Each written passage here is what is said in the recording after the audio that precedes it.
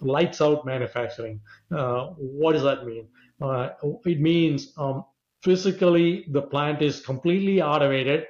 Raw material is loaded on one side of the dock, comes from our trucks and whatnot, and the finished product comes out on the other end. You don't even need any lights, meaning you don't have anyone in the plant, physical human beings there doing the manufacturing. It's completely automated.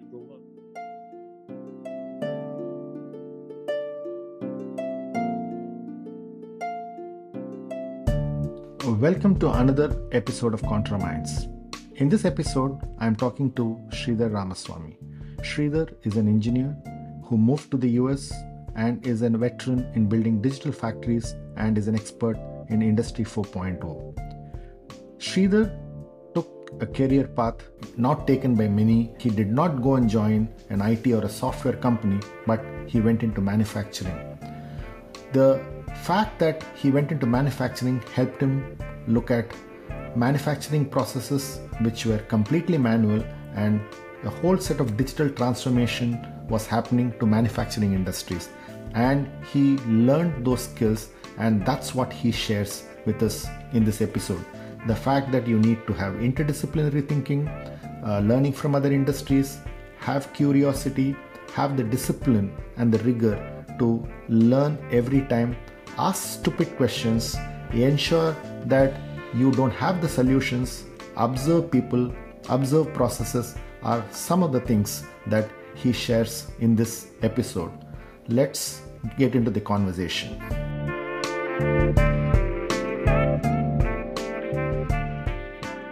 Hi Shri, lovely talking to you, and really great to have a conversation with you on digital factories. Yeah, me too. It's been almost 30 years since we met after college, so it's been a long time.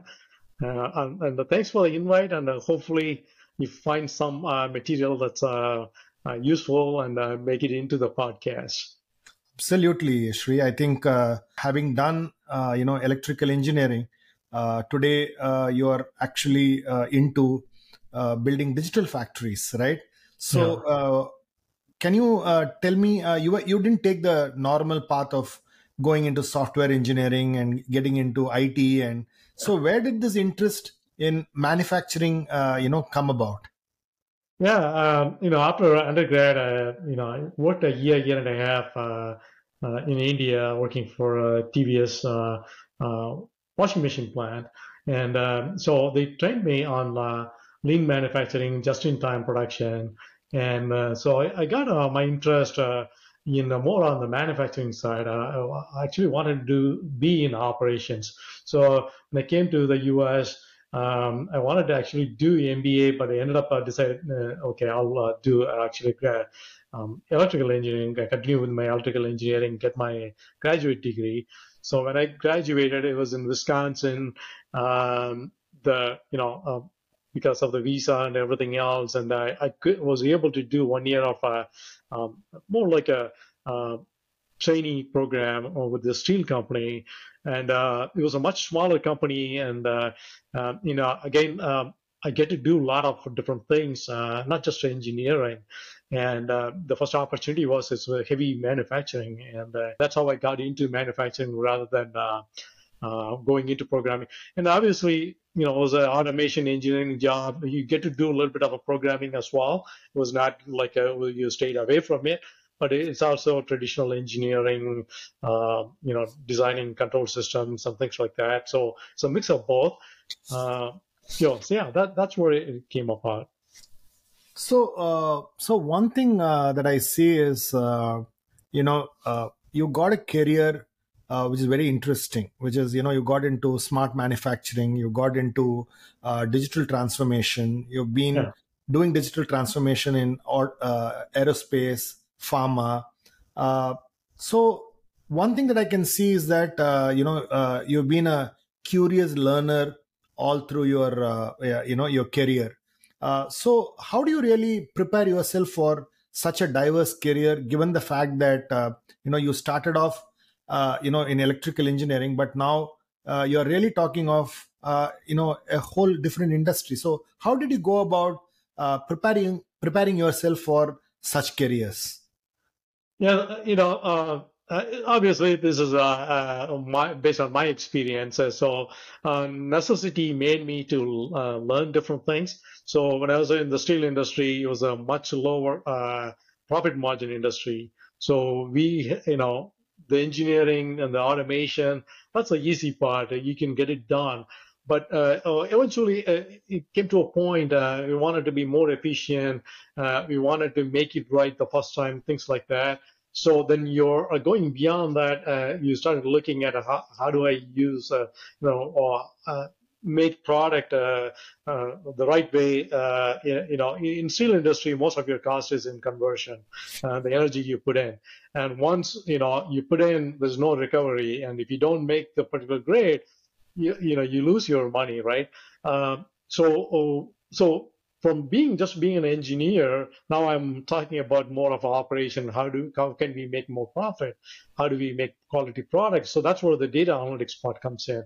And when I started, a lot of steel industry, we have very limited automation.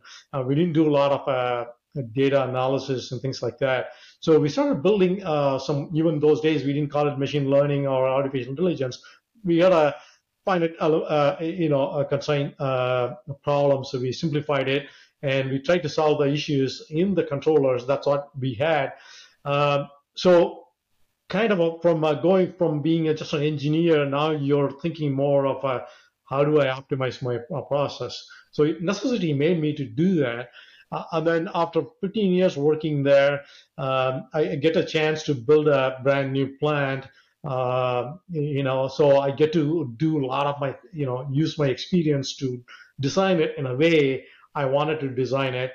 And I definitely had a lot of external vendors to partner with. So we built a really, state-of-the-art facility in the Cleveland area. And then I'm getting bored in the steel, and at the same time, when I was, we started up the plant, and our utilization was like about 45% on a brand new plant, and should be anywhere from 80 to 90%, and we were not getting it. And there's a lot of issues, startup issues, premature failures. All of a sudden, being an engineer from operations, now I'm looking at reliability issues. So it's the different circumstances and different things I was going through during my career made me to learn new things. So I started working on reliability engineering, manufacturing support. How do we improve my plant, life? And so that kind of dictated my next job. So Sridhar, a local company, makes a lot of CNC machine fittings, and they had some automotive parts also. They hired me as a reliability engineering manager and manufacturing support manager, and I started managing. At the beginning, it was just 2 plants, and then we ended up being 6 plants, so. I completely off, it's more of a managing people, and then I also learning how to improve equipment reliability. I never worked on a CNC machine in my whole life up to that point, and all of a sudden I'm learning about CNC machines. So definitely, you have to take advantage of what is in front of you, what is available, be curious, continuously learning. And also, if you think it is just a job, then it is a job. And then, you had to think about it as a career. My career is, the way I like to define it is how can I help companies? How can I help individuals? Definitely, I mentioned during the beginning, I'm not a great programmer, so I had a lot of support. Engineers, throughout my career, they supported me, my teams, to make me look good. So in turn, their success became my success. So facilitating, helping them be successful. So that's what I try to do. So when you hear Sridhar speak, he talks about the importance of an engineer knowing the business problem. Why are plants making such low profits? What do we do to improve utilization? and then they find a solution. So if you are an engineer, the need to be curious about a business problem, and the importance of working with people seems to be a very, very important critical aspect of how you can be successful in your engineering job. Every time you tell me, I get an interesting perspective, Sri. So one thing is, you actually talk to me about the fact that you went and discovered things that you never done before. Okay. Yeah. That's not how probably the engineers of the past were, right? In the last few decades. So therefore, when you wanted to get there and start looking at reliability engineering or smart manufacturing or using, automation of plants and things like that, what was your, method of learning? Okay. Was because it's a very important thing. One is to actually get, completely, stuck saying that I won't take any risks and make mistakes. So how did you go about learning, reducing your mistakes, and building a career around probably the most in thing today, which is digital factories? So what were your key tenets that you can share with us? Yeah. Learning. I'm not a patient book reader. Anything. If I buy a new toy, a lawnmower, for example, uh, I wouldn't even read a book, and I'll try to figure it out myself. It's like assembling an IKEA furniture. A few times I screwed up or put the wrong bolt and wrong screw, and so I'm more of a tinkerer and trying to be hands-on. And early on, the one thing I learned to do is go watch the process, go listen to the people, and they want to tell you, and they help you learn things, and you learn quite a bit by watching and observing. And I give you an example. I didn't know much about reliability engineering, and I got hired. Peter Sheard, my boss at the time at Sridhar, I don't know what he saw in me, but he did hire me and gave me an opportunity and hired me. Um, and I hired this maintenance planner, and he came from an automotive company. He taught me everything about doing maintenance planning in any company. I used to get mad at him and say, "Why are we not putting all the equipment in preventive maintenance?" And he walked me through the process and say, "Look, without plans and without parts, a preventive maintenance plan is not a very good. It's just a paper plan." It doesn't work, and you don't get the efficiencies and yields. So you taught me all the nuances. So that's kind of what my MO when it comes to learning. You go talk to the people, learn from people, and obviously you do have to do some book learning and some even coding and things like that. You have to do a little bit on your own. So that's kind of how I will go about learning.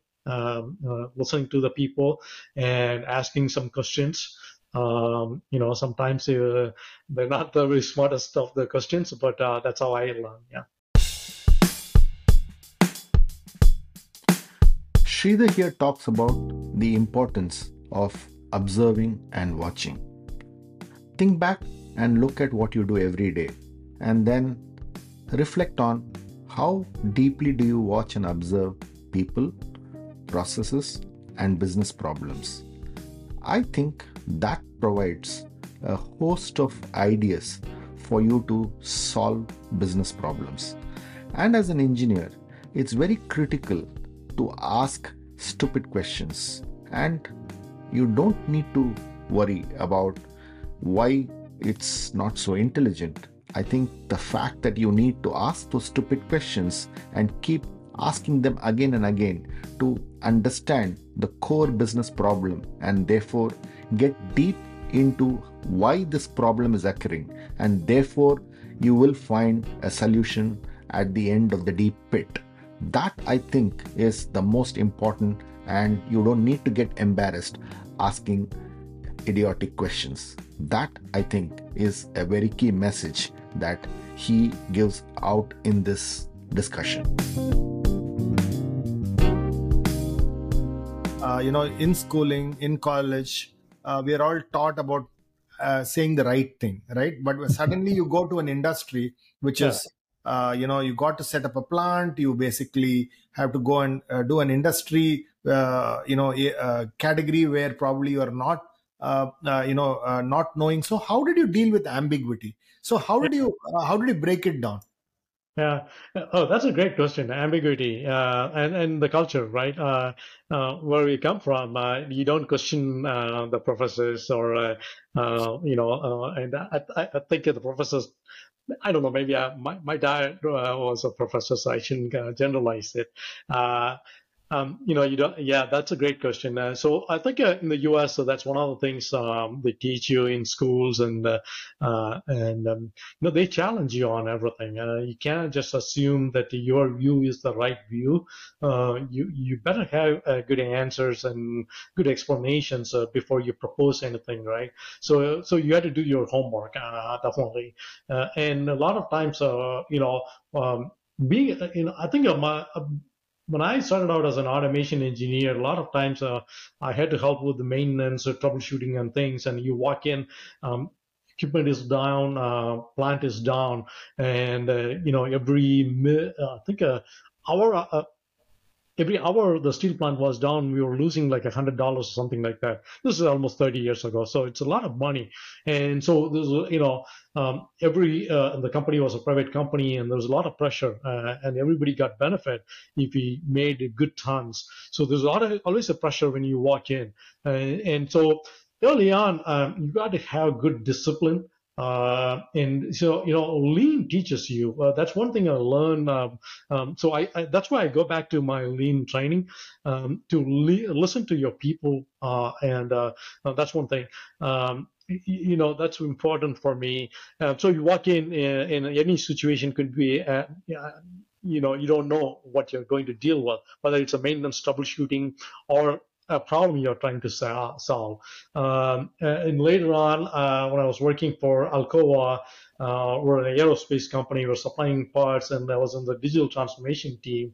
We'll go to different plants and different sites, and we walk in, they had different problems. One had efficiency issues, they were not making fast enough. Others had quality issues. So different issues you had to walk in. So you go interview, you spend time in the field, so to speak, and learn before you open your big mouth to start suggesting things. That's important, when you're dealing with ambiguity. Also, you try to apply instances and cases from parallel industries and parallel observation. That helps when you're dealing with the ambiguity. And there's no substitute doing homework and reading up on things. Those are the things. And so to me, it's a multiple different things. There's no like a black and white when it comes to ambiguity.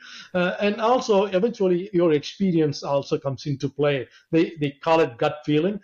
Gut feeling is based on experience in my mind. So those are the things I generally use. So if you look at this section, Sridhar talks about how he deals with ambiguity. Most often in our education systems and in whatever we do over the first 20 years of our life, we actually know what questions are going to be asked, and we are prepared for answering those questions. When you get into a business and when you get into a job, most often the problem is not known.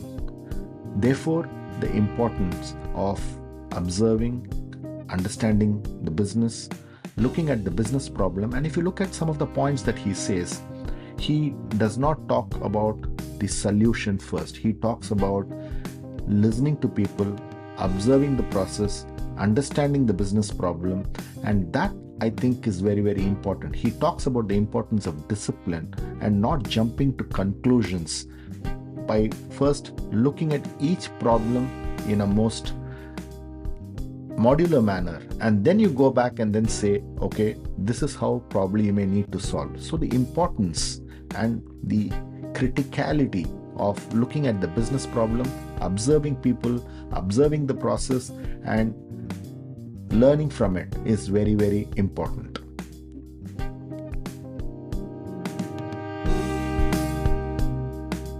you talk a lot about lean, and maybe you are leaning on lean, right, in solving problems. So what are the key tenets of lean that you carry with you even today? Even dealing with my kids and my family, I kind of try to the one thing I learned early on is I'm always not right. I think I know the answers, but a lot of times 50-50 chance I may be wrong. So you walk in and that's one thing I learned to do, observe. And then the third thing for me is uh, data. If you have good data, there is no substitute for having a data and letting the data dictate the terms. So uh, often you don't have good data available. In one instance, I just took a job. They gave me two plants at Sridhar, and we didn't have good data to go by or how the plant was performing. All I had was an Excel spreadsheet I had where I was logging the spend, the POs, purchase orders we were writing. And I started using that for the first month or so and started looking at. So that's, it gave me a pattern, things I know we were calling a lot of external help and to troubleshoot and fix our machines. And then when the help came, I started focusing on what they were doing, and they were working on equipment unsupervised. So some behaviors we needed to change. So I started assigning technicians to work with them, and that helped them to keep an eye on what they're doing. And also they were learning on the job, so to speak. So you have to start with the data. So those are very basic, fundamental things. Have an open mind and understand that you're not always right. That's one thing. Observe and listen. Talk to people. And third thing, use any data that's available for you to, dictate what you will do. Fantastic. So in this section, if you look at what Sridhar is talking, he talks about the importance of an open mind and data. Most often, this aspect of an open mind is not given so much of an importance, especially when you're working with people, when a business problem is thrown at you, and if you have all the experience, you pretty much look at how to solve the problem. But when you have an open mind, your ability to look at different perspectives, question your own biases, and therefore understand the business problem better is very, very important when it comes to looking at how you will suggest a solution. The other thing he talks about is looking at every piece of data. Often this is a misnomer that I see, where people come in and then say, where is the data, or I have too much of data. In fact, what he really talks about is picking up small pieces of data and trying to understand what these small data elements mean. It could be in the plant where a simple sheet is being maintained, where data is picked up, patterns are being looked at, and when you look at these patterns, you realize that there is a business problem that can be solved, and therefore having an open mind and looking at any data element that you have access to can throw up interesting ideas and solutions.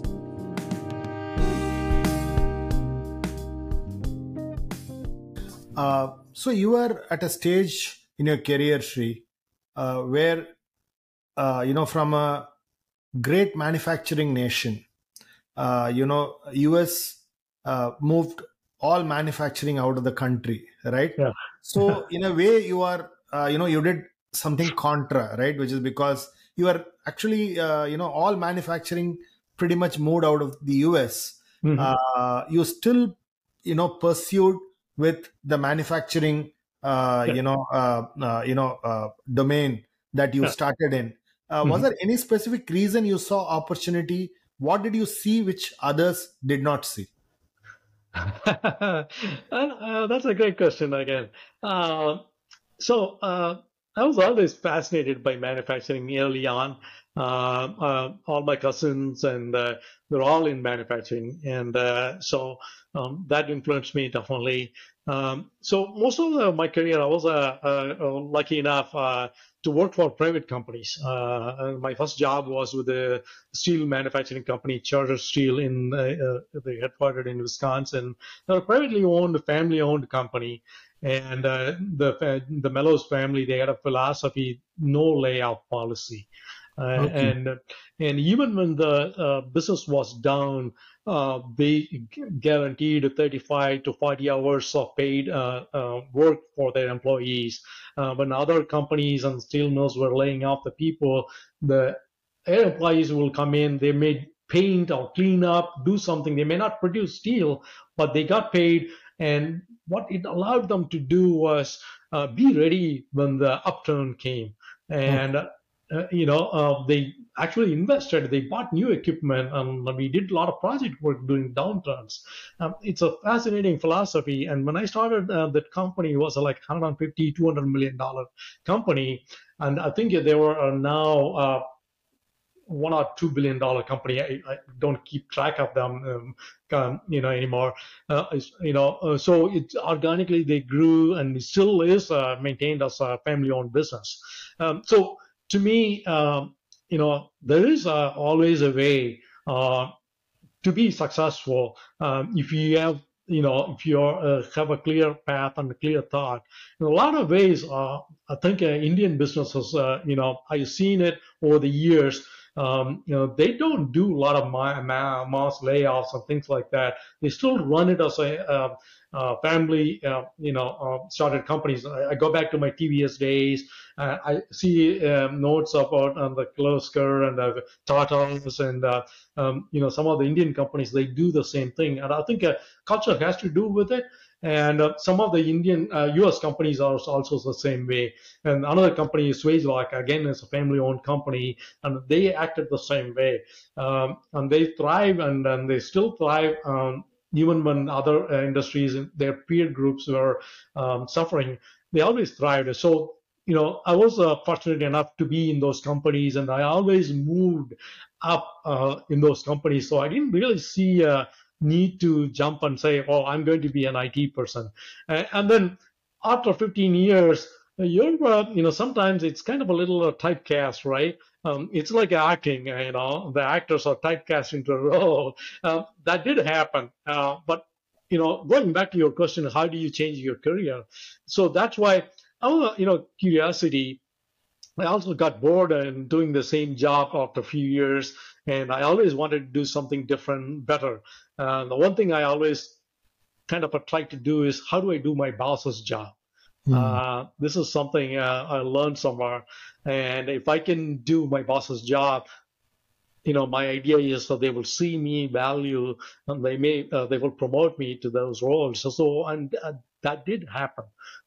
So yeah, that's why I stayed with the manufacturing. I still love it. So in this section, Sridhar talks about doing your boss's job. That's pretty different from what I've heard. Most often what I've heard is, hey, this is my role, this is my description of what I have to do, and this is what I'm supposed to do. So when you take up something, when you really start saying, how do I do my boss's job, there are a couple of things that you're putting in the dock. One is your knowledge of how you can solve a problem far ahead of your capability. The second one is preparing for it. And the third one is ensuring that you become successful in that. And he also talks about another important philosophy of his value systems and his beliefs aligning with some of the family-owned business in the US, where there are no mass layoffs. There are times when they're being paid when there is a downturn. They go and clean up factories, get prepared for an upturn in the business cycle. So there was this philosophy that he believed in, having come from a culture like India, and therefore his alignment of the value systems and beliefs, and therefore the kind of job that he started picking up and then doing the boss's job. I think if you want to build successful careers, you need to look at all these anomalies and all these interconnections, and that allows you to build a career with a purpose.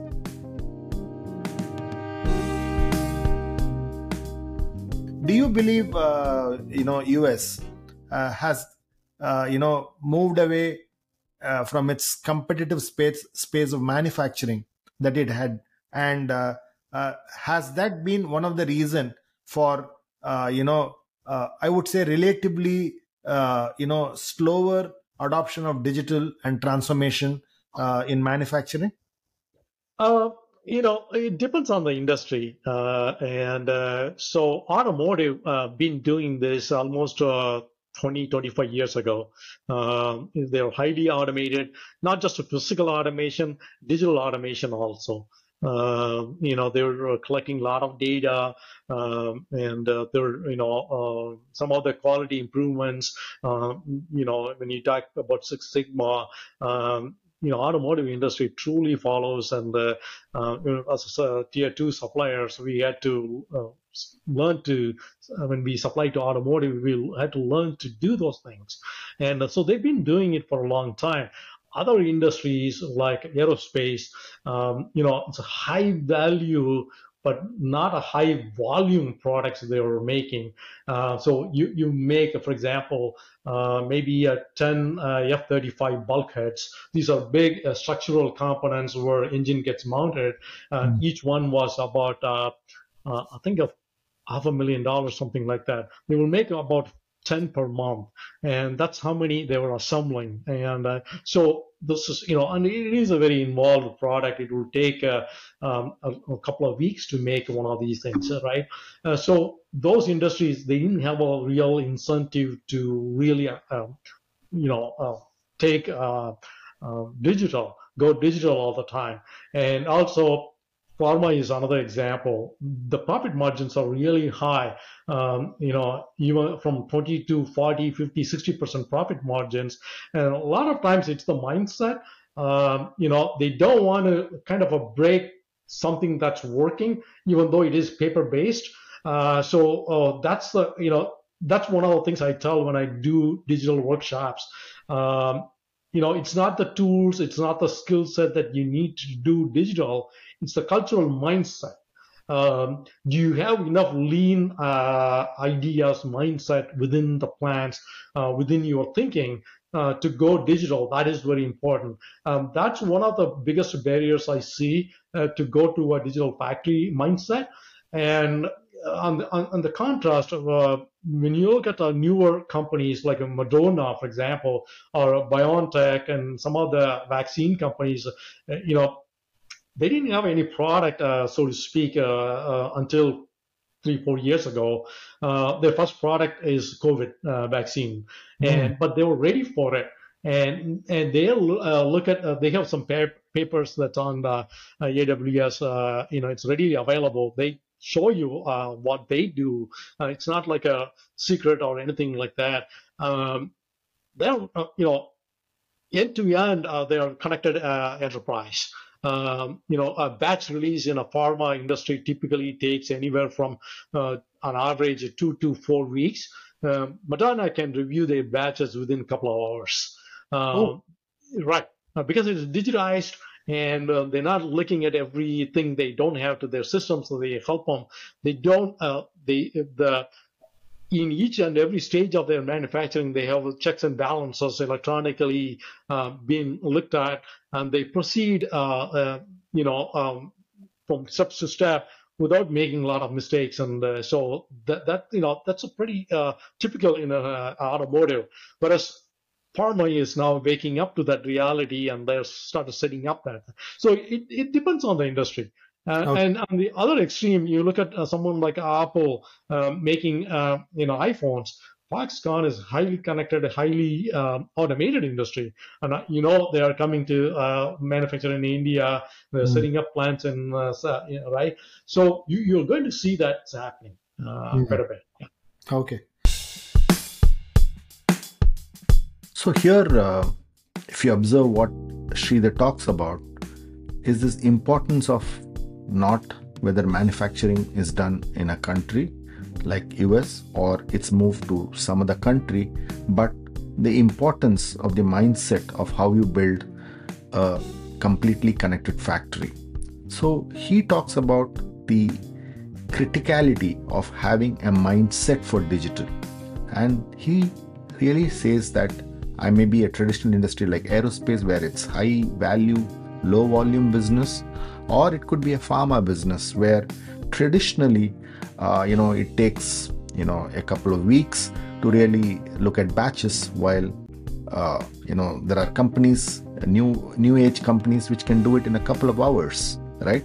So therefore, when it comes to digital, it's a cultural mindset of looking at how have you been operating over the last, many decades or many years, and you are looking at how you should move into a digital first mindset. And there you need to break your traditional thinking, look at interconnected patterns, look at interconnected processes, and that's really how you start building a digital factory. And that is important when you do digital transformation.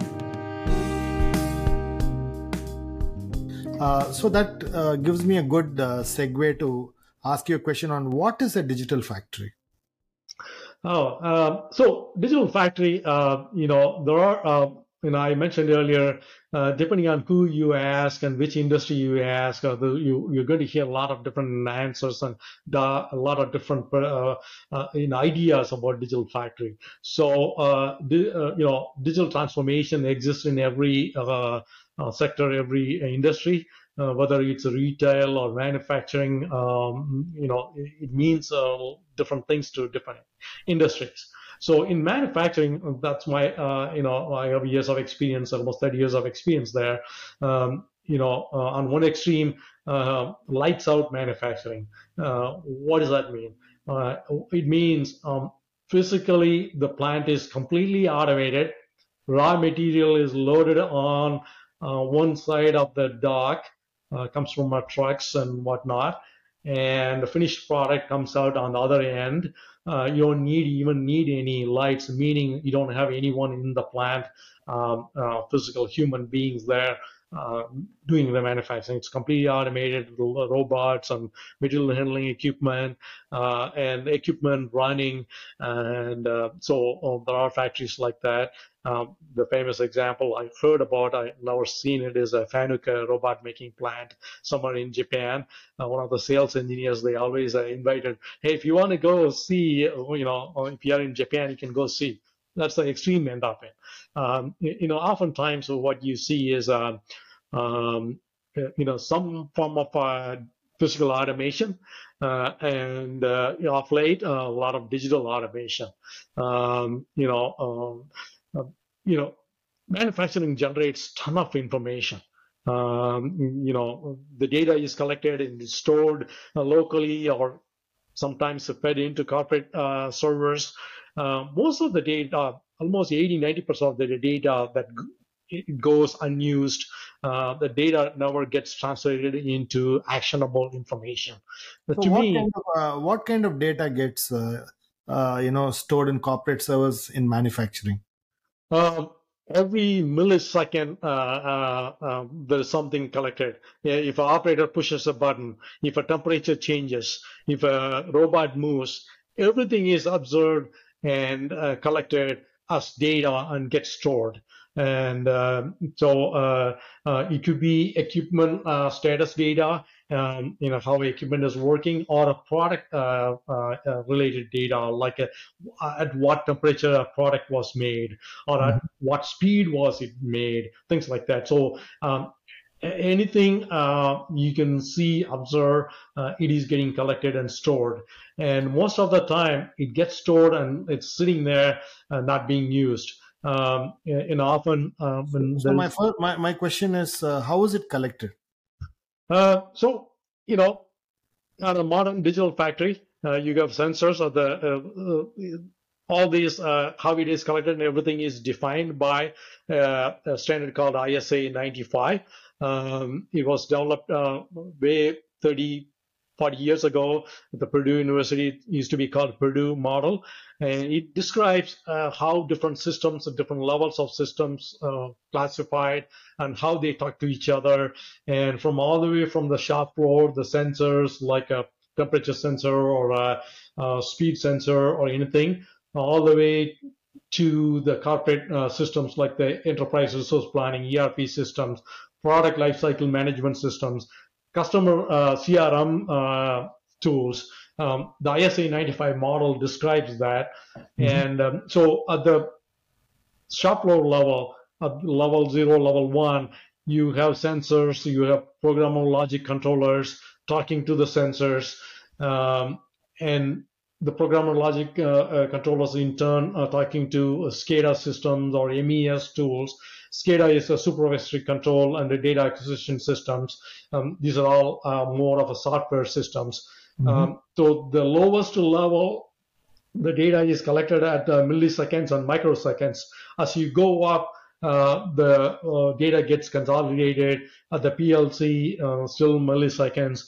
At the MES or SCADA systems, maybe seconds, minutes. As you go into ERP, it's more of days and weeks, and that's how its data gets collected, gets filtered. For a ERP system, they don't really need to know how fast a product ran.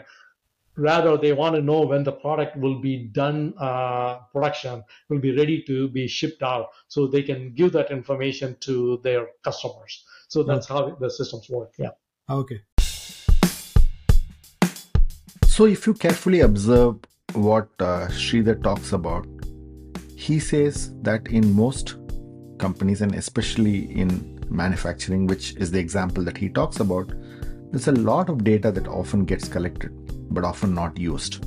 I think this is something that all of us need to think, saying, hey, is data available? Of course, data is available. Is it being used? Most often it's not being used. That's one part of the problem that I think, you need to think. The other important point that, I see here in this point that he makes is that if you look at, industrial transformation, you did physical goods. The physical goods were not automated. Then you started looking at, hey, how do I do a lights out manufacturing process where there is no hands touching right from the time when, the products, the raw materials come from the stockyard to actually becoming a finished good. So that's really how physical factories really started changing. And then you started saying, how do you really do a lights out manufacturing process? Now, that is probably exactly what's happening to knowledge factories, where, you had physical people, you are doing the programming, you are now doing the programming, you get a lot of business problem, and then you start looking at saying, hey, how do I really automate the process? So, there is a requirement that's coming, there's a solution that needs to be built, there is a software that needs to be done. So now you have the AI and the machine learning really looking at saying, okay, how do I solve this problem? So the fundamentals of how from an industrial economy to a knowledge economy, the change happened over the last 50 years. The tenets of how do you build a digital factory for a knowledge industry pretty much can be learned from the manufacturing industry, and how the transition from industrial economy to a knowledge economy happened, and therefore how digital factories were built in the manufacturing sector. And that's really how I think the knowledge factories of today will become digital factories of tomorrow. So therefore there are these bunch of components sitting in the shop floor, and they are throwing the data from the sensors to the PLCs to the SCADA systems, and then they get into some kind of a server, and they remain as raw data, and that's really how this whole data gets collected. So when you look at a digital factory, Yeah. I think very interesting data point that I read was most companies are moving into becoming digital factories, right? Yeah. Because Yeah. they, like what you talked about Moderna, right? Basically, it takes a couple of hours to produce a vaccine. So real digital transformation has to happen if manufacturing needs to get digitally connected. And Mhm. so therefore, my question is, in the digital factory, how do you define, if you want to become a digital factory, what are the steps that you need to take to say, okay, how do I define maturity of a digital factory, and Yeah. how do I then move from one level to the other, and how do you really think through this? Because there are components that are, if I go to Amazon cloud, they say I also have a manufacturing cloud, and then you can Yeah. get in there, kind of a thing. So what are the key components for this digital factory becoming really valuable to an enterprise? Yeah. That gets into the heart of the digital factory. That question right there. So this is where the uh, when you go into any factory these days, they are somewhat connected.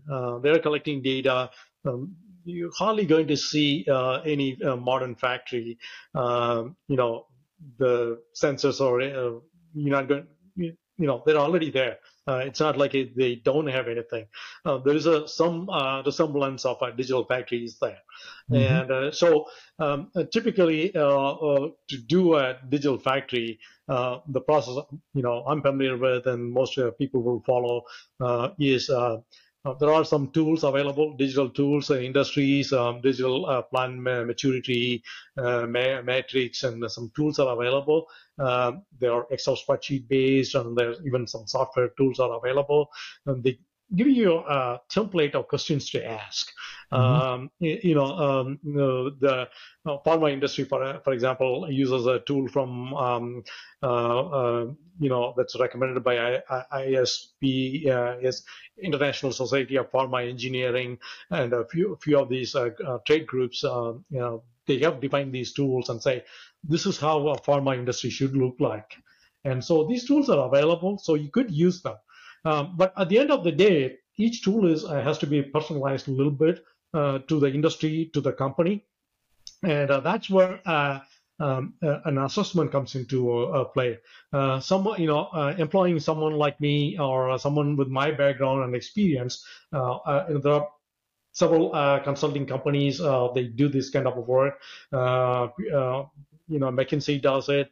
Pricewaterhouse does it. Yeah, pretty much every consulting company, they have a practice now to come in and help you with the assessment of where you are in the maturity index, and they will compare you to your peer groups, and you can also even compare to other industries. From automotive, you can compare to pharma and things like that, vice versa, and you can benchmark yourself. And so you can do that, and that takes 3 to 6 months of assessment at the beginning. That kind of helps you to level set where you are in your digital maturity. Mhm. So there is a scale 1 to 5.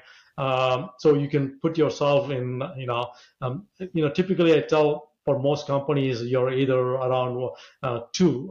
That's my experience when you go through this assessment. But that index or that score comes based on these tools that you can use to do assessment.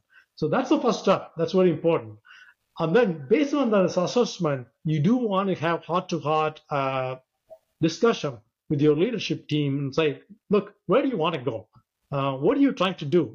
What is the business case? What do you want to do digital? Is it because you want to be number one in your industry, or are you losing money? Or that's the real. You got to spend some time coming up with a vision for the company, what the digital vision is going to look like.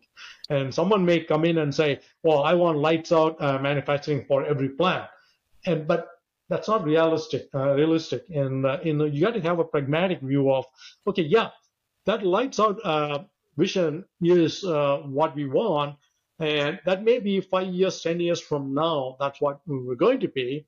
So, some sort of a vision like that, you can define it. And then what can I do in the short term, next to 2 years, 3 years, 5 years? What are the things I need to do? That's a roadmap you want to build next. And a lot of companies, they go company wide. Every site, they're going to do some level 1 type work on that roadmap. Some companies, they go take a pilot plan. They call it, lighthouse projects. And they take one plant that maybe are close to where they are in their digital maturity, and they say we are going to do these 4 or 5 different things. We're going to set up we're going to collect some data, or maybe we're already collecting data. We're going to build some dashboards so that converts the raw data into actionable information that the sites can use. So those are some of the projects you come up with. And typically companies do proof of concept pilot at one site, and then, make sure everything works the way you like it. And then maybe try to lean it out, use some agile methodologies, and build some playbooks. And then you can give it to every site and tell them to go implement it. So there's a lot of different ways to build that roadmap. So that's a typical process.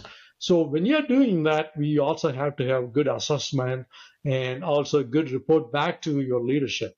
And the key in this whole process is the buy-in from the highest level of the company, CEO on down. So here Sridhar talks about mixing pragmatism with innovative thinking and balancing it with business realities. That's really how I think most often innovative ideas such as building a digital factory, getting into transformative work like digital takes shape. What I believe he's saying and is very important is there are tools and tools and tools, but there is a need to customize it to your environment, your business challenges, and your objective of where do you want to be. A tool cannot take you to where you want to go. It's important to know where you want to go, and a tool is a catalyst. So when you're looking at something like a digital factory, the important point that he makes here is the fact that your vision, your leadership buying into the philosophy of lights out manufacturing, looking at profitability, so the business issue comes to the fore. So if you're an engineer having access to the best of the technologies, the fact that you need to put it back into how a business looks at the problem and therefore connect it back to any of the technologies that you have, and therefore which of these tech platforms, which of these tech solutions, in this case it could be a SCADA system, it could be something that is a PLC that's connected to machines, there's a lot of disparate data that's available. What's important is to have a clarity on where do you want to go, and then apply a digital transformation process and a roadmap, and that I think will make it extremely successful. So when you say there are tools, what I'm learning from this conversation is there are tools, but you have to get your strategy right? Absolutely. So I think that's really a very important point that you're talking about. So can you give me an example of how do you get a strategy that was right, and therefore it became a digital factory, and therefore what kind of outcomes and returns have some companies seen, and therefore can you give me a real life example of how to define that? Because when I look at a manufacturing plant, at least what I have seen is that, my productivity should increase, okay, my efficiency should get better, my asset life cycle should be better, okay. I've heard these kinds of things. Okay. But Right. when I'm actually looking at a digital factory, are there some larger business goals which are very different from the traditional, analog factory to a digital factory? How do you assess what kind of business goals can I set for myself? Well, I wouldn't say they are too different. At the end of the day, any business, their end goal is to make money, right? You see a scene, slogans, we want to save people's lives, we want to do good, do no evil. All those things are slogans at the end of the day. But bottom line is you are there to make return on investment for your investors. So how you go about doing is what differentiates the companies. Digital factories. There's a hard way to do and there's an easy way to do. And the analog factories, they do it in the hard way. You can inspect every bolt and nut that you manufacture. And even in China, the low labor costs, it's becoming prohibitively costly to do that kind of work. And that's where the Six Sigma, the million parts per, PPD, reducing a defect comes into play. They want to make sure you produce it without inspection. You can either inspect quality or you can produce quality. And so that's a mindset you need. Goes back to the lean mindset. That's where it comes from. All these things comes from. So to me, that's thinking in a digital factory. Madonna, for example, decided they're going to be completely cloud first manufacturing, and they hardly have any servers or anything in their factory. So that's they can do that because it's all greenfield. They were building a factory, so that's how they built the factory. So how do I become a cloud first factory? On a greenfield site, it's much easier because you're starting from a empty canvas, white sheet, so you can design it the way you want to do, and you connect everything, you make sure you have good internet connection and everything, your network is up to speed. So you design everything to that effect. I'm running everything in AWS. That's what Madonna does.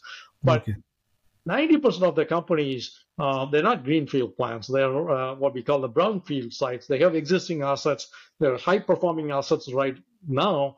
You're not going to abandon it. There's no business case to rip and replace. You still have to bring them to the digital factory side of it. And that's the biggest challenge. That's why some of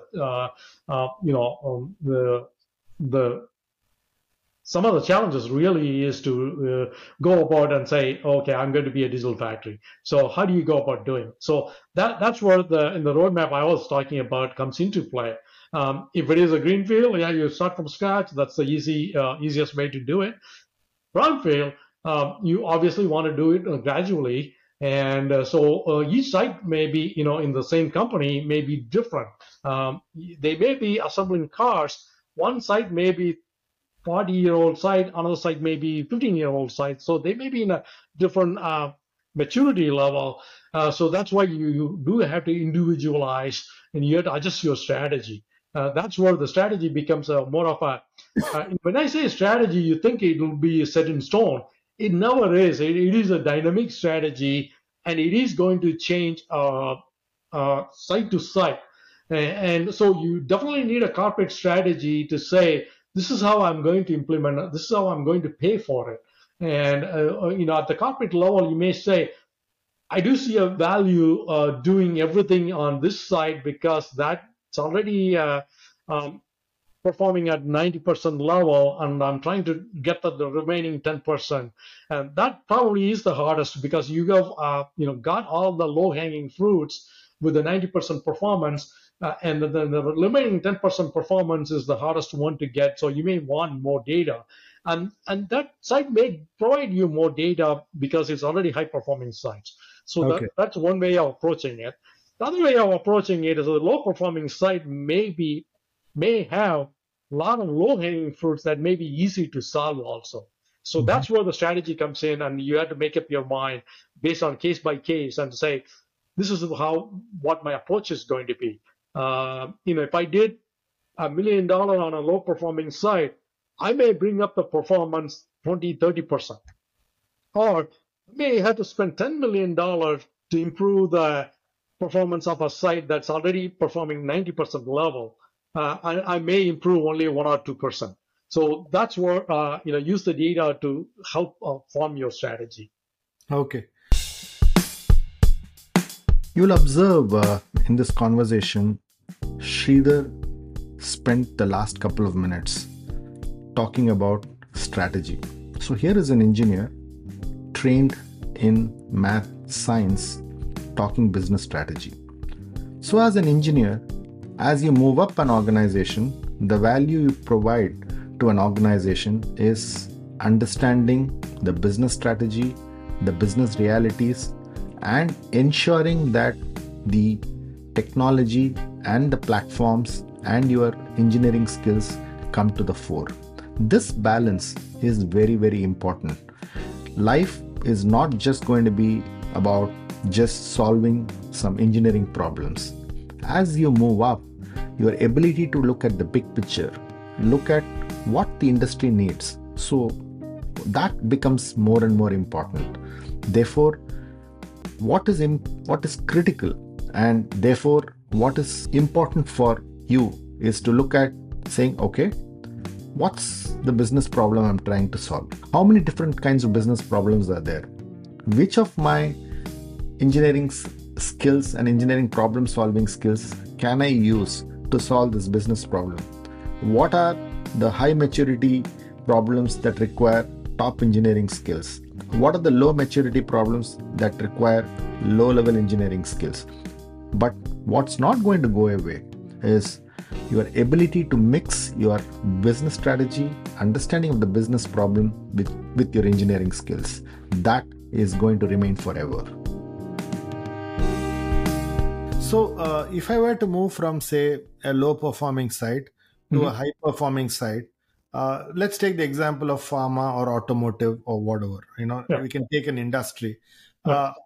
Normally, what KPIs really drive this change? Because I want the audience to get a sense of how do I get that change? Because normally, if I'm in an automotive factory, I'll say how many more cars would I produce? Is that what is important, or how many different models of cars should I be producing? Then the customization and personalization becomes very, very different. Okay. Or if I'm in a pharma factory, I'll say, I can produce 20 lines of different pharma products in per hour. Okay. So therefore, I just want them to get a sense of how they define the strategy, and therefore the importance of the digital factory in scaling it, right? That's very important. Yeah. So the business case, coming back to the business case, right? And the business case is going to be depending on what you're trying to improve. So even within the same company, one factory versus the next factory, the business case may be different.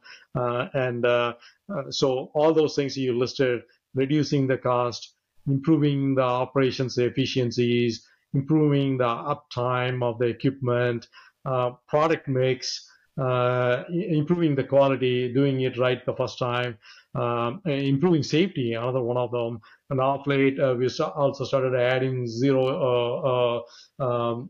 zero and sustainability. That's also getting added to. Those are some of the key performance targets that the companies are using it. And when you're doing an assessment with some of these digital tools, those are also part of the questions you will start asking to side by side to say, okay, for this side, it may be efficiency. So during my work at Alcoa, when we used to go to different sites, each one had a different issue. One site had a quality issue, another site had a throughput issue. And so each one has to do things differently and had to focus on different KPIs. And so that's becomes a part of the site level assessments. So, we talked about vision, corporate strategy, and then we built a corporate roadmap. Now, each site had to build their site level roadmap. And while you're defining it, you also have to define what is important to the site. And in pharma, one site may be producing bulk materials, another site may be taking that bulk material, filling them into small vials. So two different processes. Even though it's the same company, they may have two different needs and requirements. So that's where site level assessments comes into play. And the KPIs at the end, the high level, you still are going to look at the reducing cost, quality, improving efficiencies, throughput, availability. So each one will drive different behaviors within the site. If you look at KPIs, when you define them, is directly related to what the business needs are and what the business challenges are. So if you are somebody in technology or in engineering, the fact that when you design KPIs, they need to understand the business problem, the business challenge, and therefore how do you define the KPI becomes a very important skill that you need to build over time. The KPIs that he talks about, go back and listen, and you will realize that most of them first are business issues. The business issues then get converted into data, and the data then gets massaged and analyzed to deliver that KPIs.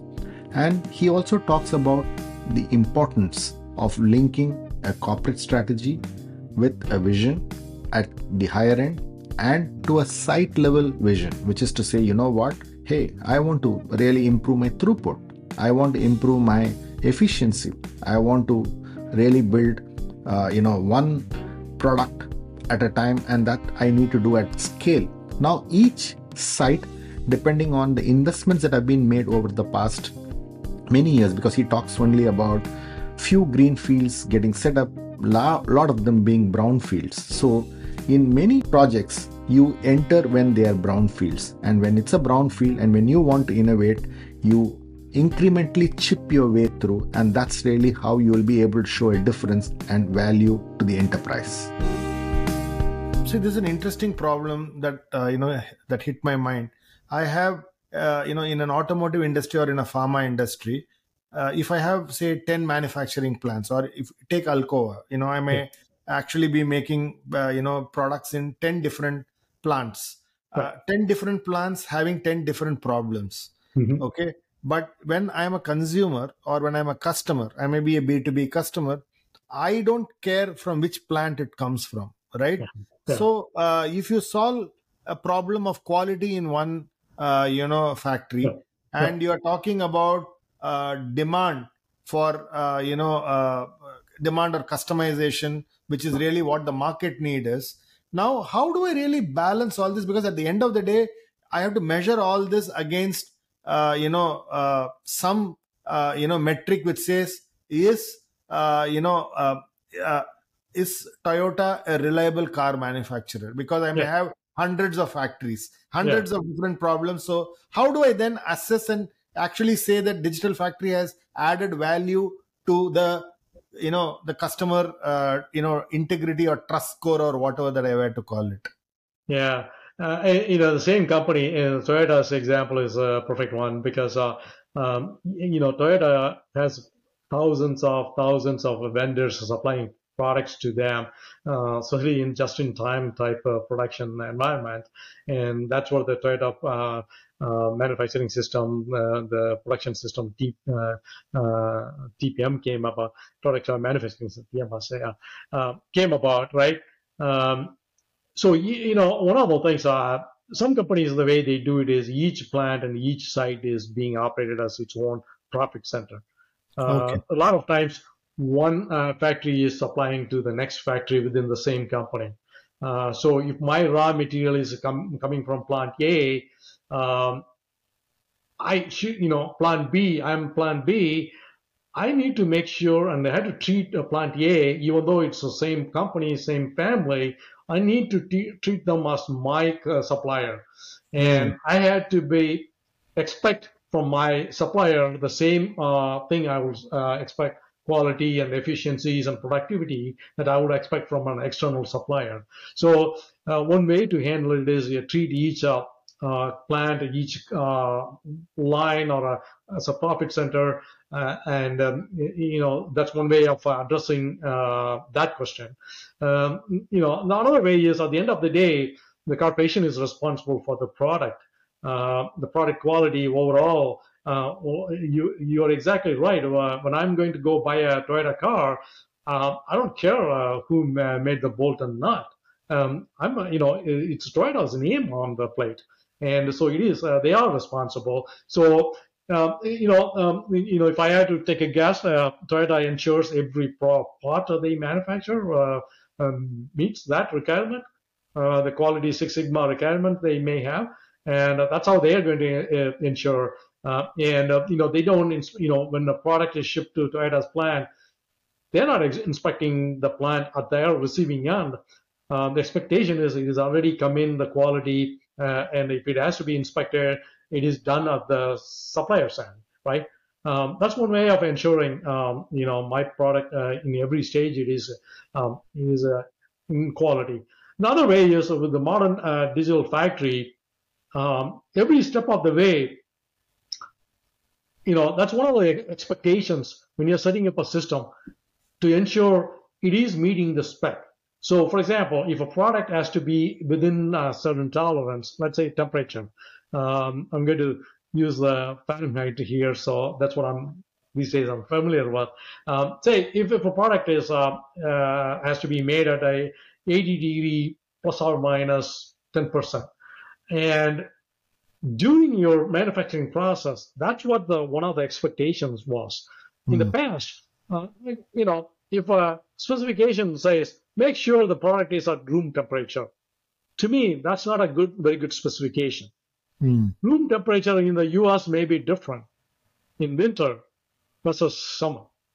So if a process engineer, or a product designer says, make sure the cake is baked at room temperature, that's not a very good specification. I want a very precise specification. And so this is where digital factory, when you say, I'm going to set up a digital factory, it's not, installing a bunch of devices, connecting controllers and systems. Is everything that I do from product design all the way to inspection, making an inspection, do I have a design factory mindset principles applied to that process? So it's not about operation doing something, engineers doing in the shop floor something that's going to make you a digital factory. It is the entire supply chain doing the things. And so in the case of baking a cake, I precisely want 80-degree Fahrenheit plus or minus 10% over a certain time. It has to be baked. That is the specification I'm expecting. That I can turn that into a recipe that I can give it to a PLC, programmable logic controller. It can use the thermocouple RTD to monitor it and report back to say, yes, I maintained that temperature within that tolerance for the 2 hours you asked me to bake the cake. Don't have to inspect it. Since I met those requirements, that cake should come in at that quality that you wanted. It won't be burnt. So when you look at what he talks about in terms of specs, a digital factory or any automation process, the importance of being precise is something that's extremely critical to being a successful digital factory. In the past, if you didn't automate and if you didn't have the data, you would probably give a certain large policy decision saying that, hey, this is how I want. But today, any process that you look at, whether you're building software or whether you're building a product, the importance of devices being tagged on from the time you start designing a product to the time you deliver the product until the time you service a product, the fact that you can use multiple devices to collect this data to a specification that you actually have on blueprint, and then start measuring it, and then finally you are able to connect all of them up.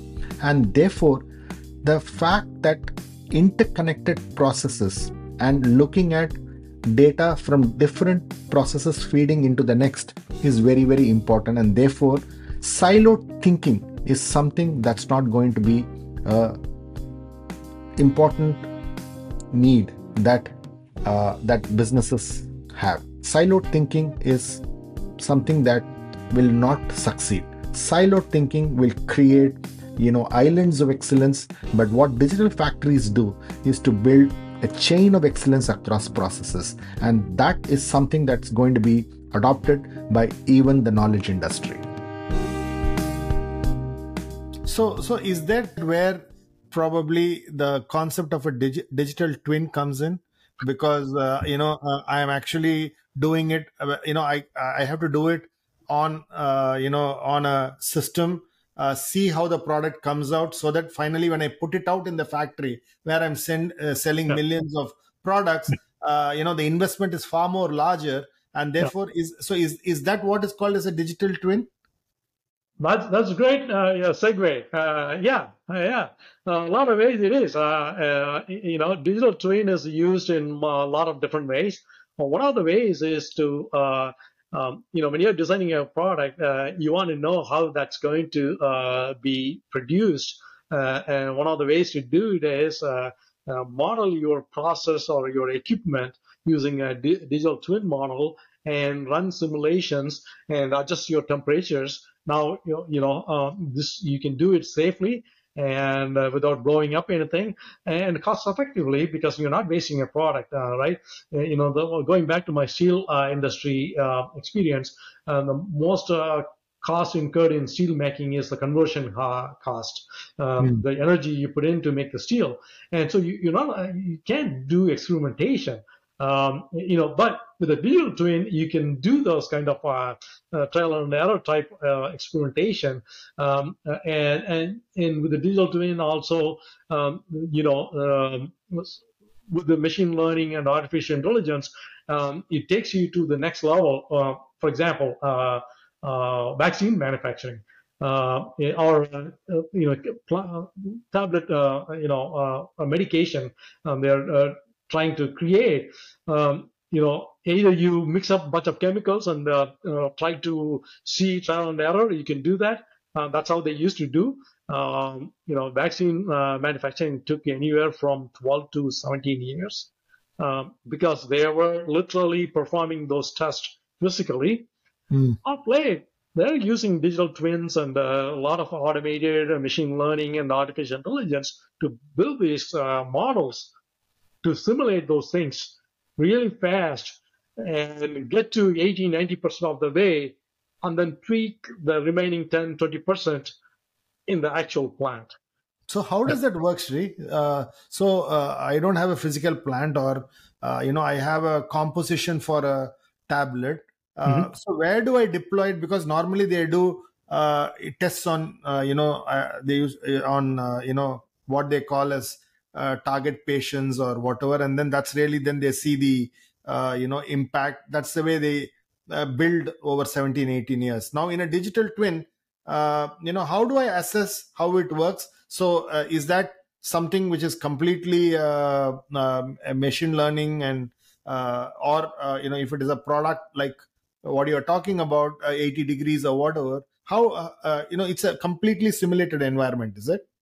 Yeah, I mean, the phase 1, 2, 3 trial for a drug product, you still have to go through with the human phase trials before the FDA or any regulatory authority is going to approve your product. You still have to go through that.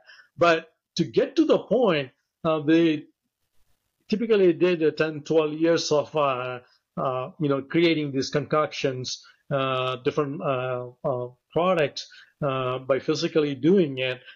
So originally they automated it using machines, and then they moved to the next step and say, look, the chemicals are going to react this way, that way.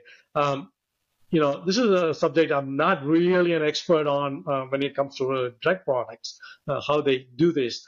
I can go back and give you a simulation of manufacturing in the aerospace part. Please. Please. which I'm really very familiar with.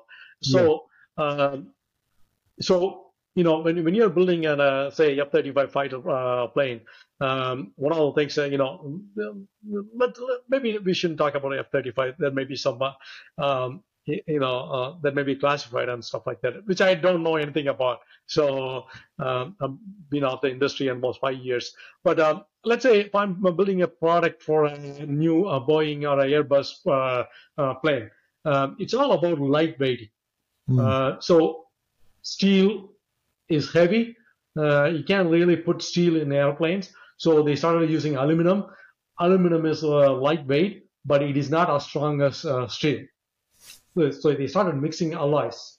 And so to produce a new product, used to be you mix up, literally physically you mix up a bunch of different alloys, and to figure out how strong it is, come up with the different strengths, and how it is going to perform in different conditions, temperatures. Is it going to break? If I'm launching this, putting it on a rocket, how is it going to perform in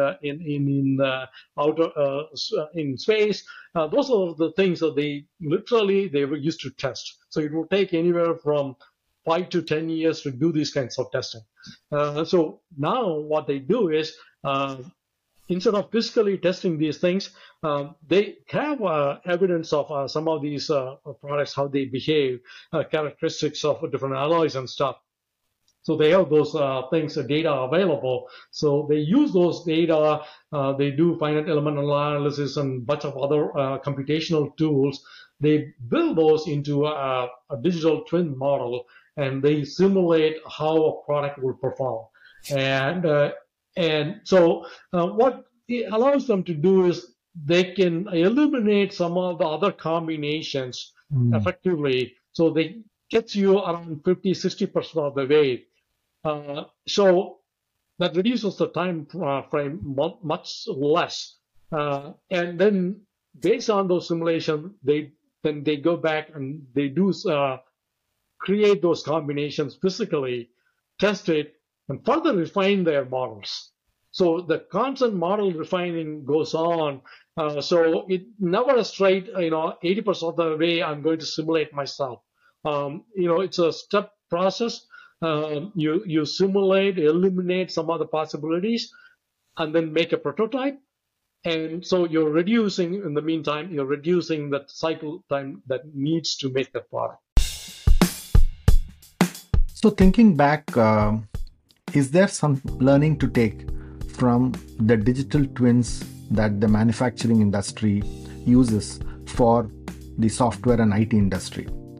Most often, what we really see is, when you deploy a tech or a software, the business benefits, or what they call as,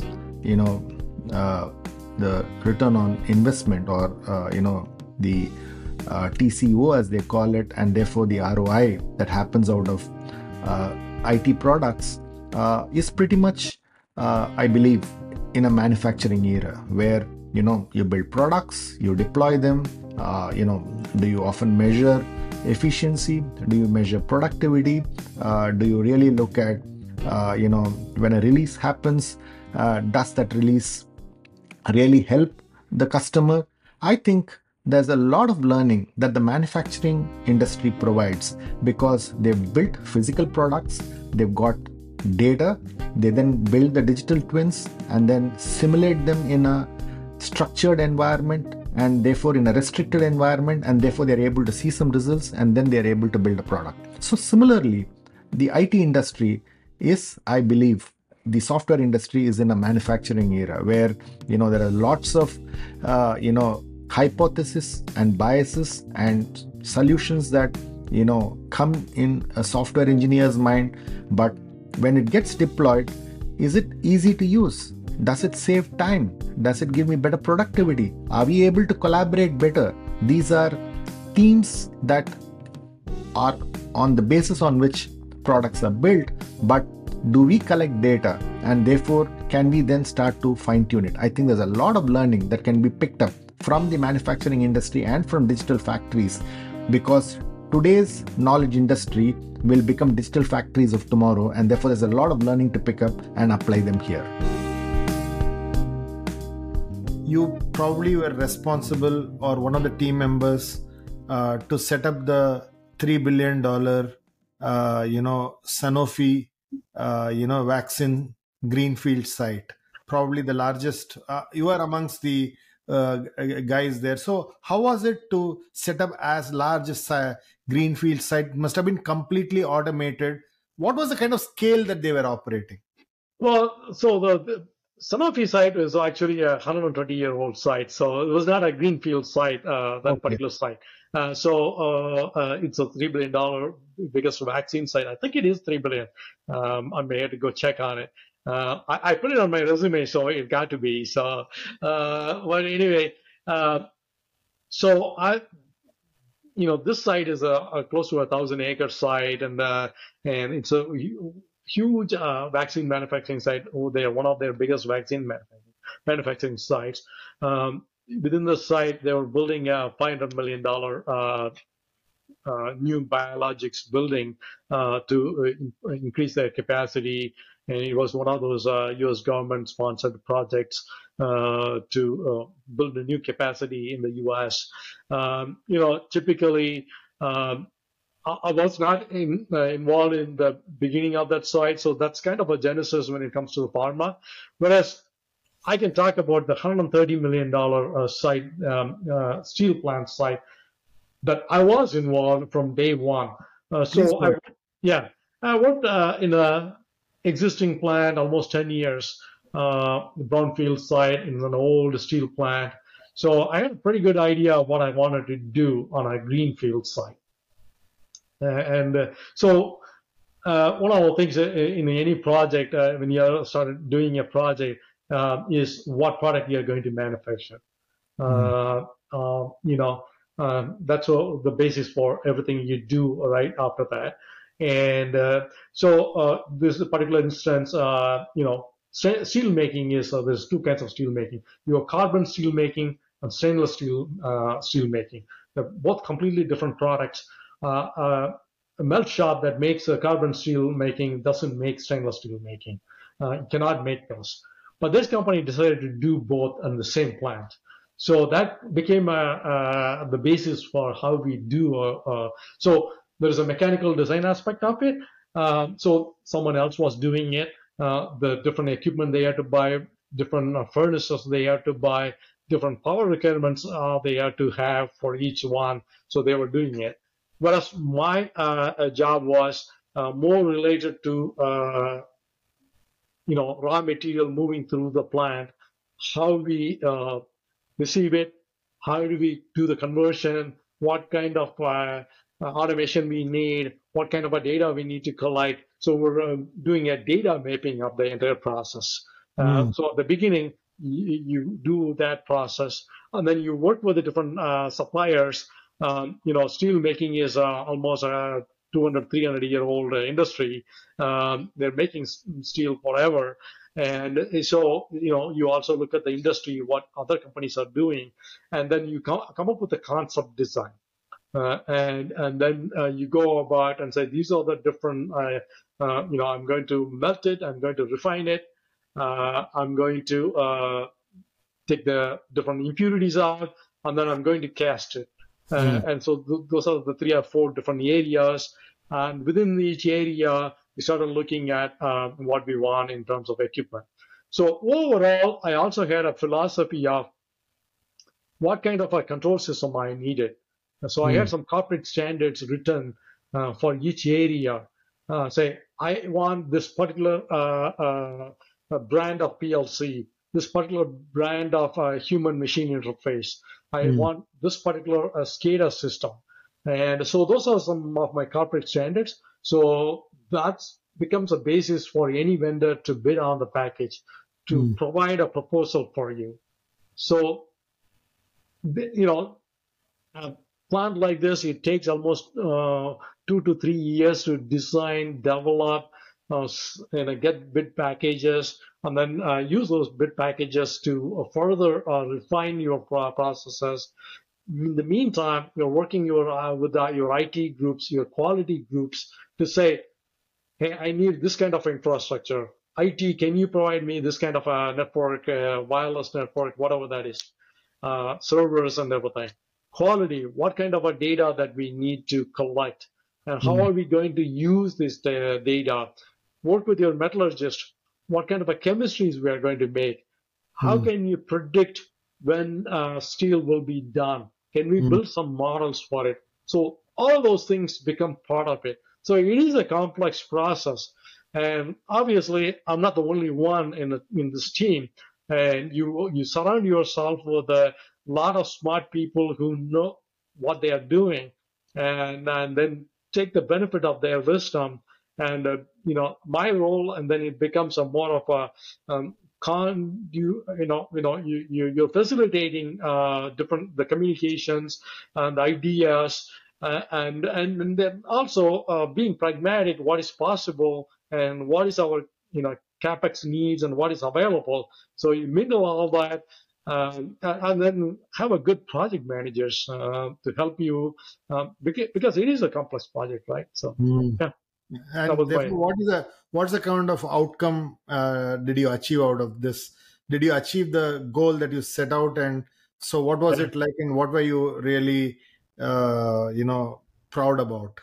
Yeah, it was a $120 million product, and we did build it. And 15 years ago, it was one of the very modern steel making plant in the U.S. at the time.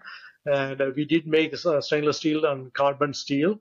And the first time we made a stainless steel, it took almost like I would say 48 hours to make one batch of steel, whereas a carbon steel, every hour will make one batch. So you can see the complexity. There was a lot of learning, and also when we first started, our utilization rate was about 45%.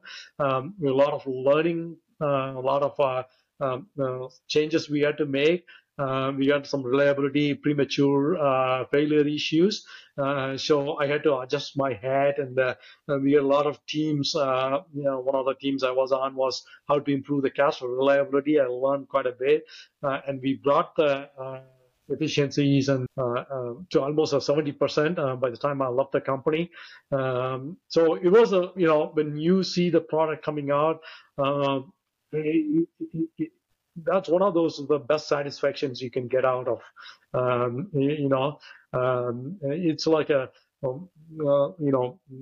when I had my kids, that was one of the best joys you can have, and probably it's not as quite as that, but definitely it's a great achievement. You gain a lot of confidence.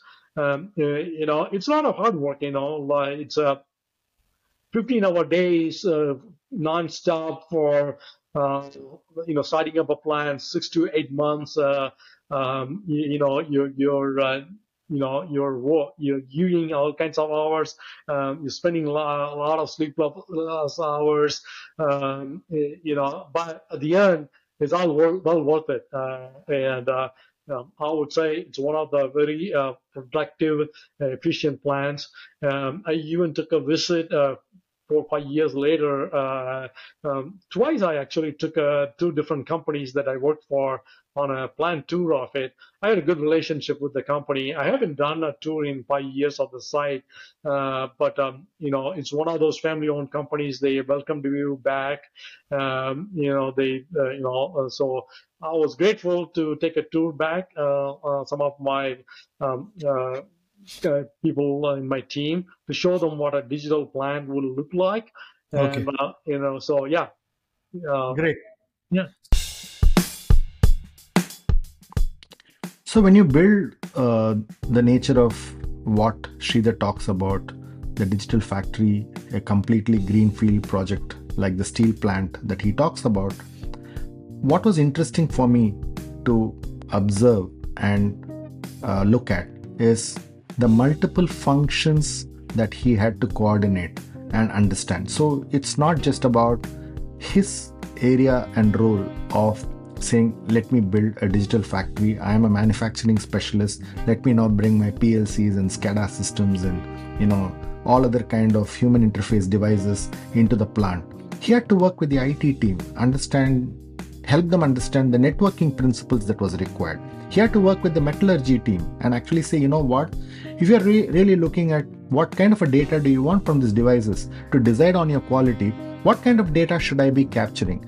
The ability to think multifunction, to be interdisciplinary, to learn from other industries and apply them is a key skill that I think is very, very important. And as you build new ideas, new factories, new thoughts, the fact that you need to interact and coordinate with multiple functions and help them understand your vision, seek their support, and ensure that their work becomes efficient is something that, as an engineer, as a business head, as an ongoing person who's actually building your career, these become very important. And if you are in a siloed, closed thinking job mode, you will never be able to expand and build large digital transformation projects like a digital factory. So one of the things that I read, which is interesting for me, was you talk about the interdisciplinary learning you had from different industries. Okay. Yeah. How important is it for an engineer, Sri, for the interdisciplinary learning? Yeah, I think it is very important. A lot of times when you go to a new plant, engineers there working in that site 20 years, 30 years, knowing everything about it. I'll give you an example. There was an application in one plant. I won't name the plants. I don't want to embarrass anyone. So the process is before you can make a product, you have to oil the part so it doesn't stick to the mold. Seems like a simple thing. But they had people manually doing this work, oiling the pot, and it's a waste of talent. You're putting a guy. It's not a value-added function. He's standing there as a long hose with a metal wand at the end as a nozzle and sprays oil, and he's just going through. It's like making dosa in India. You oil it, and you look like but every time I see it on YouTube, it's fascinating how it comes off. Same thing if you're making an aerospace parts, you're oiling it. And one of the mandate that we had was to automate this process. And it can be easily done. I can put a robot in, and I can teach it, and it will do that all day, every day. So, a robot will cost anywhere from $20,000 to $100,000. An employee, on those days it was $100,000 per employee. When you're working in a union shop, it's very hard to replace an employee because they're losing an employment, right? Yeah. So that's one of the challenges. My point to them is, look, I could use that person. And the data has shown every time you did an automation, it allowed the companies to expand and hire more people. People think automation, you will lose employment. No, if a company is successful and if you're making profit, they're going to expand. They're going to hire more people. That's what I have seen. There may be instances where automation replaced people, but when you dig deeper, there are other issues why the companies couldn't sustain and they did what they did. They closed up and things like that. But a well-run company, automation actually enhances and makes them more productive and expand. The private companies I worked, the two companies I worked in my career, they were always like that. They always expanded even with the automation.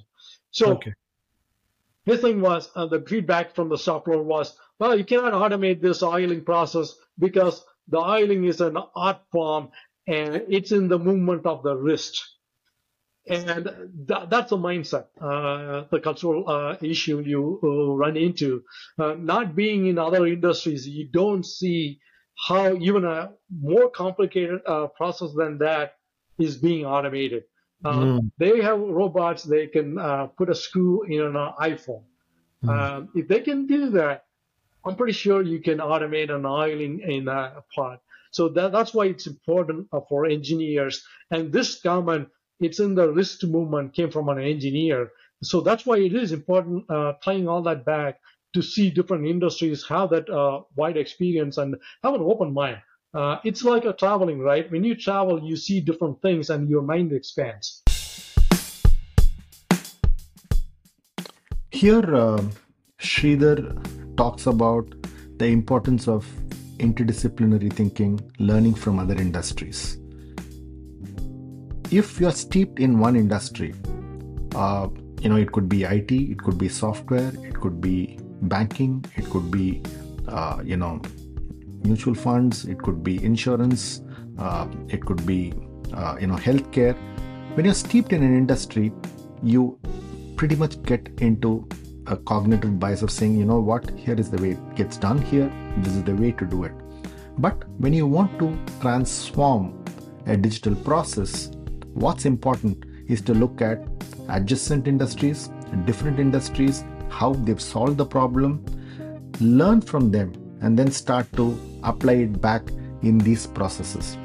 The other important point that he makes is the fact that automation increases more jobs. That's a very, very interesting perspective, because there's a lot of furor, there's a lot of issues around, you're trying to automate this, we're going to keep losing jobs. But the important takeaway that I see from what he's saying is that when you try to automate, you pretty much start looking at the company handling its demand far more efficiently, far more better. The businesses start doing well, and therefore it gives more jobs to people. Therefore, what is important is to look at how automation can transform certain skills, and therefore the need to constantly upgrade yourself to the new skills that may be required when an automation happens is something to think about. So Shri, one of the things that is coming out very, very strongly to me in this conversation is when I look at a heavy engineering, manufacturing kind of a setup where deep engineering is required, Yeah. then the knowledge of the domain that you come with. In fact, as an engineer, you spoke more domain than many engineers would speak. You are not talking about architecture, or you're not talking about some program or whatever, but you're talking about industry issues, and then you went back to solving it. Okay. Yeah. While in other industries other than manufacturing, many times I see the knowledge of the industry is pretty much sometimes not there. They probably say that, okay, just program this and give it to me. Okay. Mhm. So is that so? Therefore, if I'm an engineer, would you recommend that I do the hard work of working in, say, a manufacturing unit, or a or an industrial unit, if I were to call it, okay, for a few years, so that it just gives me a hard knowledge of what I can then apply and innovate in other industries? Absolutely, I think that's a great suggestion. To be honest, you put it in a better light. Yeah, I would say that that is a great thing to do. Having different backgrounds and experiences only enhances your work. Um, one of the things I learned, or in my tours. Um, uh, Thinking about one time I was in an Alcoa Tech Center, and they were the original suppliers of parts for Apple products. Mm, And some of the stories they described how Steve Jobs was so personally involved in because they were using aluminum uh, Mm. cases, Mm. and how he was involved in the aluminum parts making, even though some of these parts were not even exposed. Um, they were not even aesthetics parts. Mm. And so, the reason I'm bringing that up is people who are that successful, they are so focused and they are want to know everything. So for me, the best way, everyone cannot be, not going to have that kind of opportunities and mindset like Steve Jobs. So what is the best thing can you do? The best thing you can do is, I'm fortunate, for example, is to be in steel, to be in automotive, to be in aerospace, now in pharma, from life science. Even within pharma, there's life science, there is tablets making, cell and gene therapy is the next big thing. Individualized medication is coming. They take your genes, and these are all fascinating. Every day I learn. And then also I'm able to leverage the things that I learned from one industry, and I'm able to apply in another industry. And I feel that helps me to be a quick learner when I change jobs or take up a completely new industry. Allows me to be, I don't want to label myself as successful. That's kind of a self-congratulatory thing, but it allows me to be to start up on any new jobs pretty quickly. I feel that, and I do.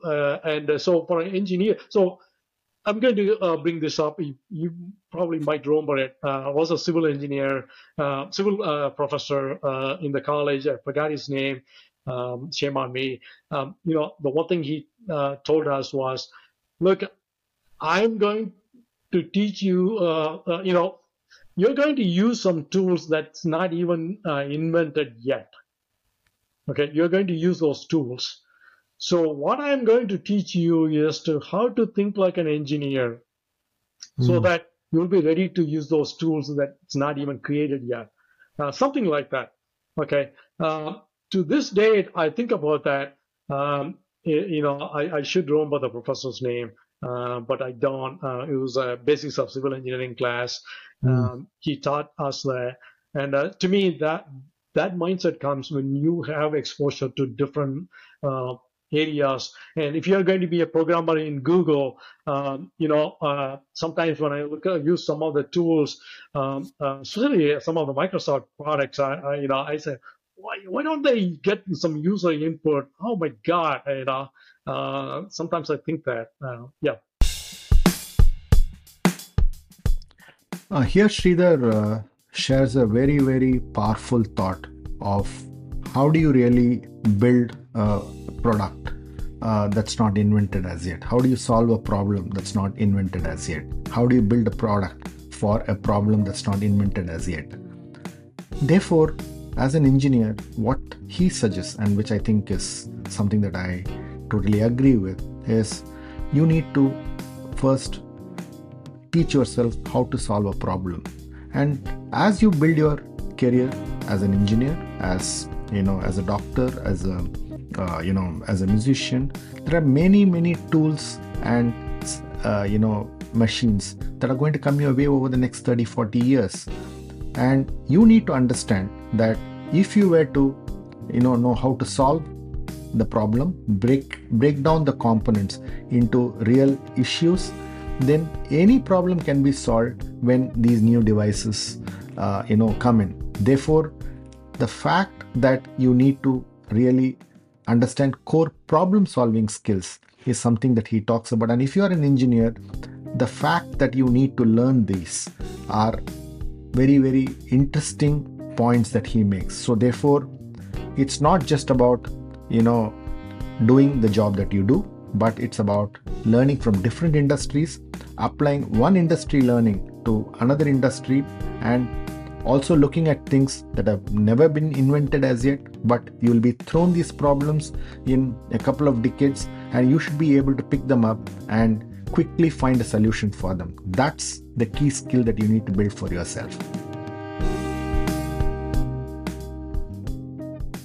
Beautiful. So I think that's a very interesting perspective, which is understanding manufacturing, spending time in the shop floor, coming back and then applying it in services business or programming or Yeah. software businesses is a great way of doing it.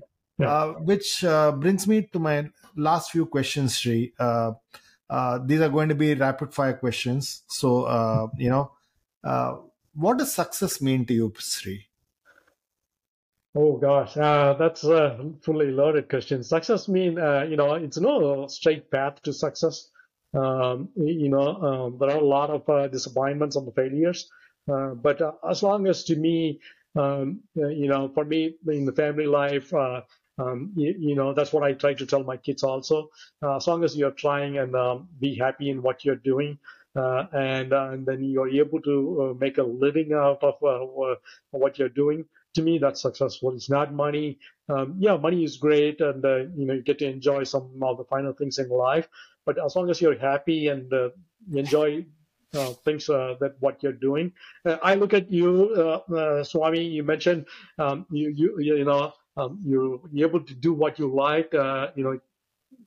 Came from engineering, did something completely different. I couldn't imagine doing that, and then you're doing something different now, completely different, right? To me, that's you're able to do it on your own terms. To me success. Brilliant. What would be a piece of advice if you were to give to a 18-year-old in an university today?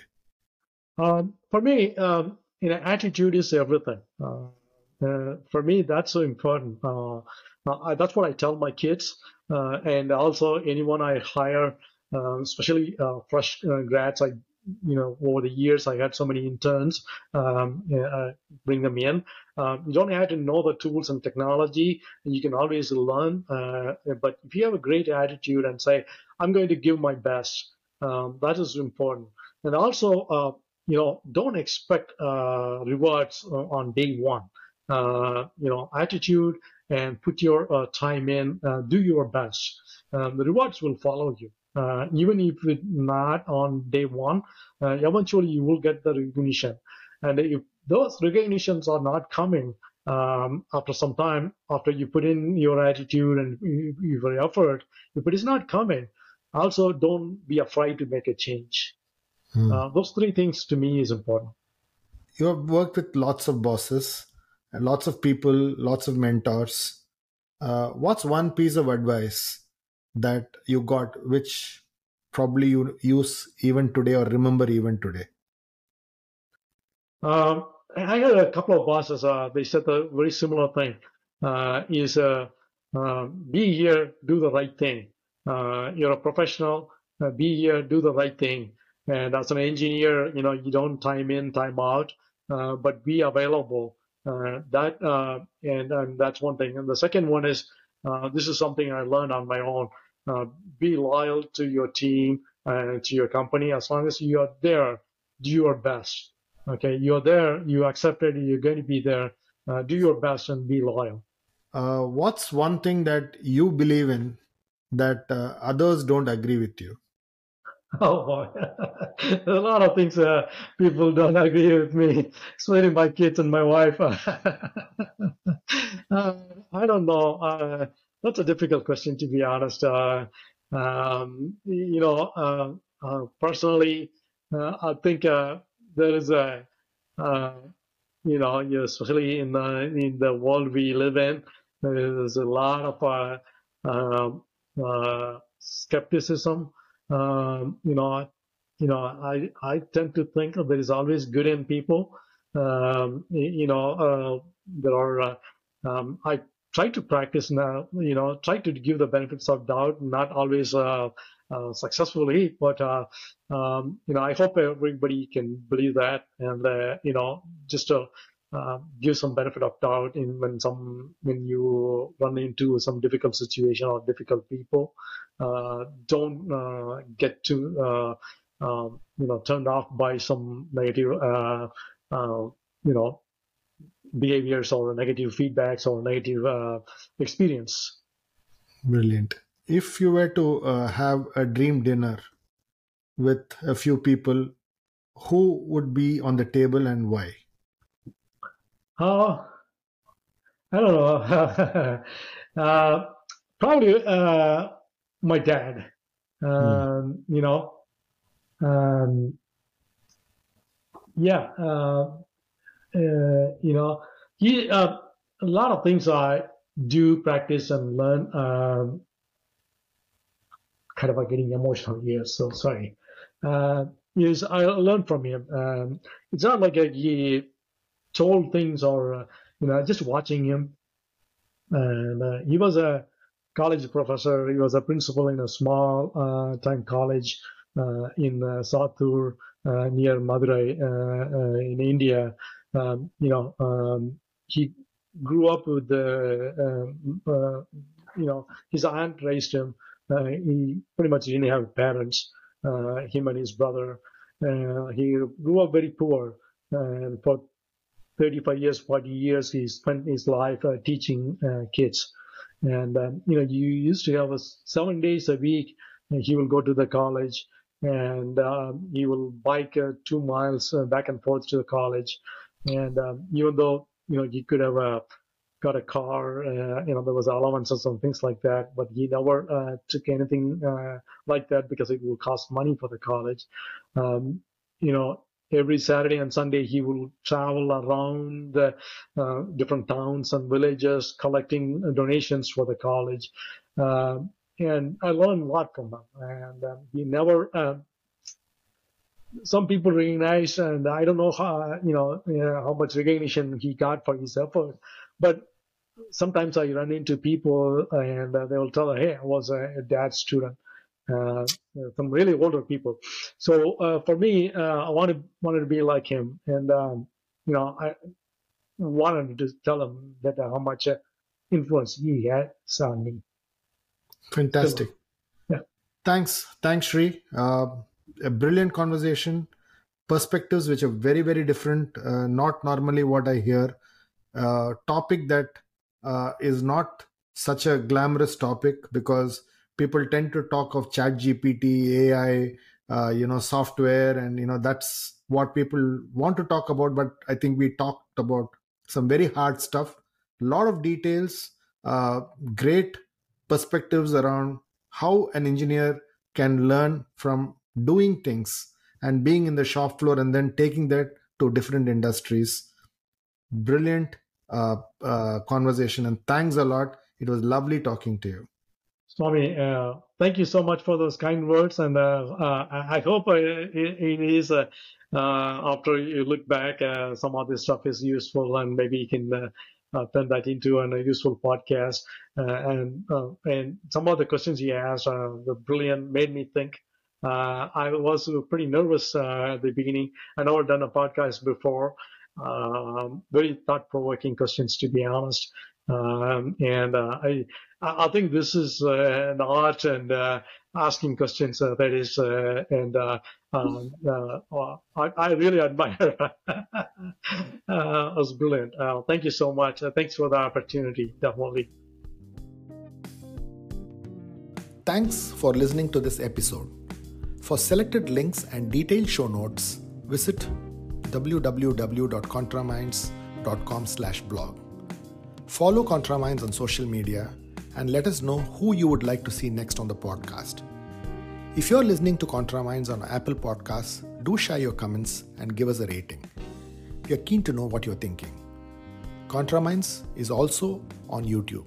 If you're listening to the podcast on YouTube, hit the subscribe button and stay up to date on all our releases. Thanks for listening and stay safe.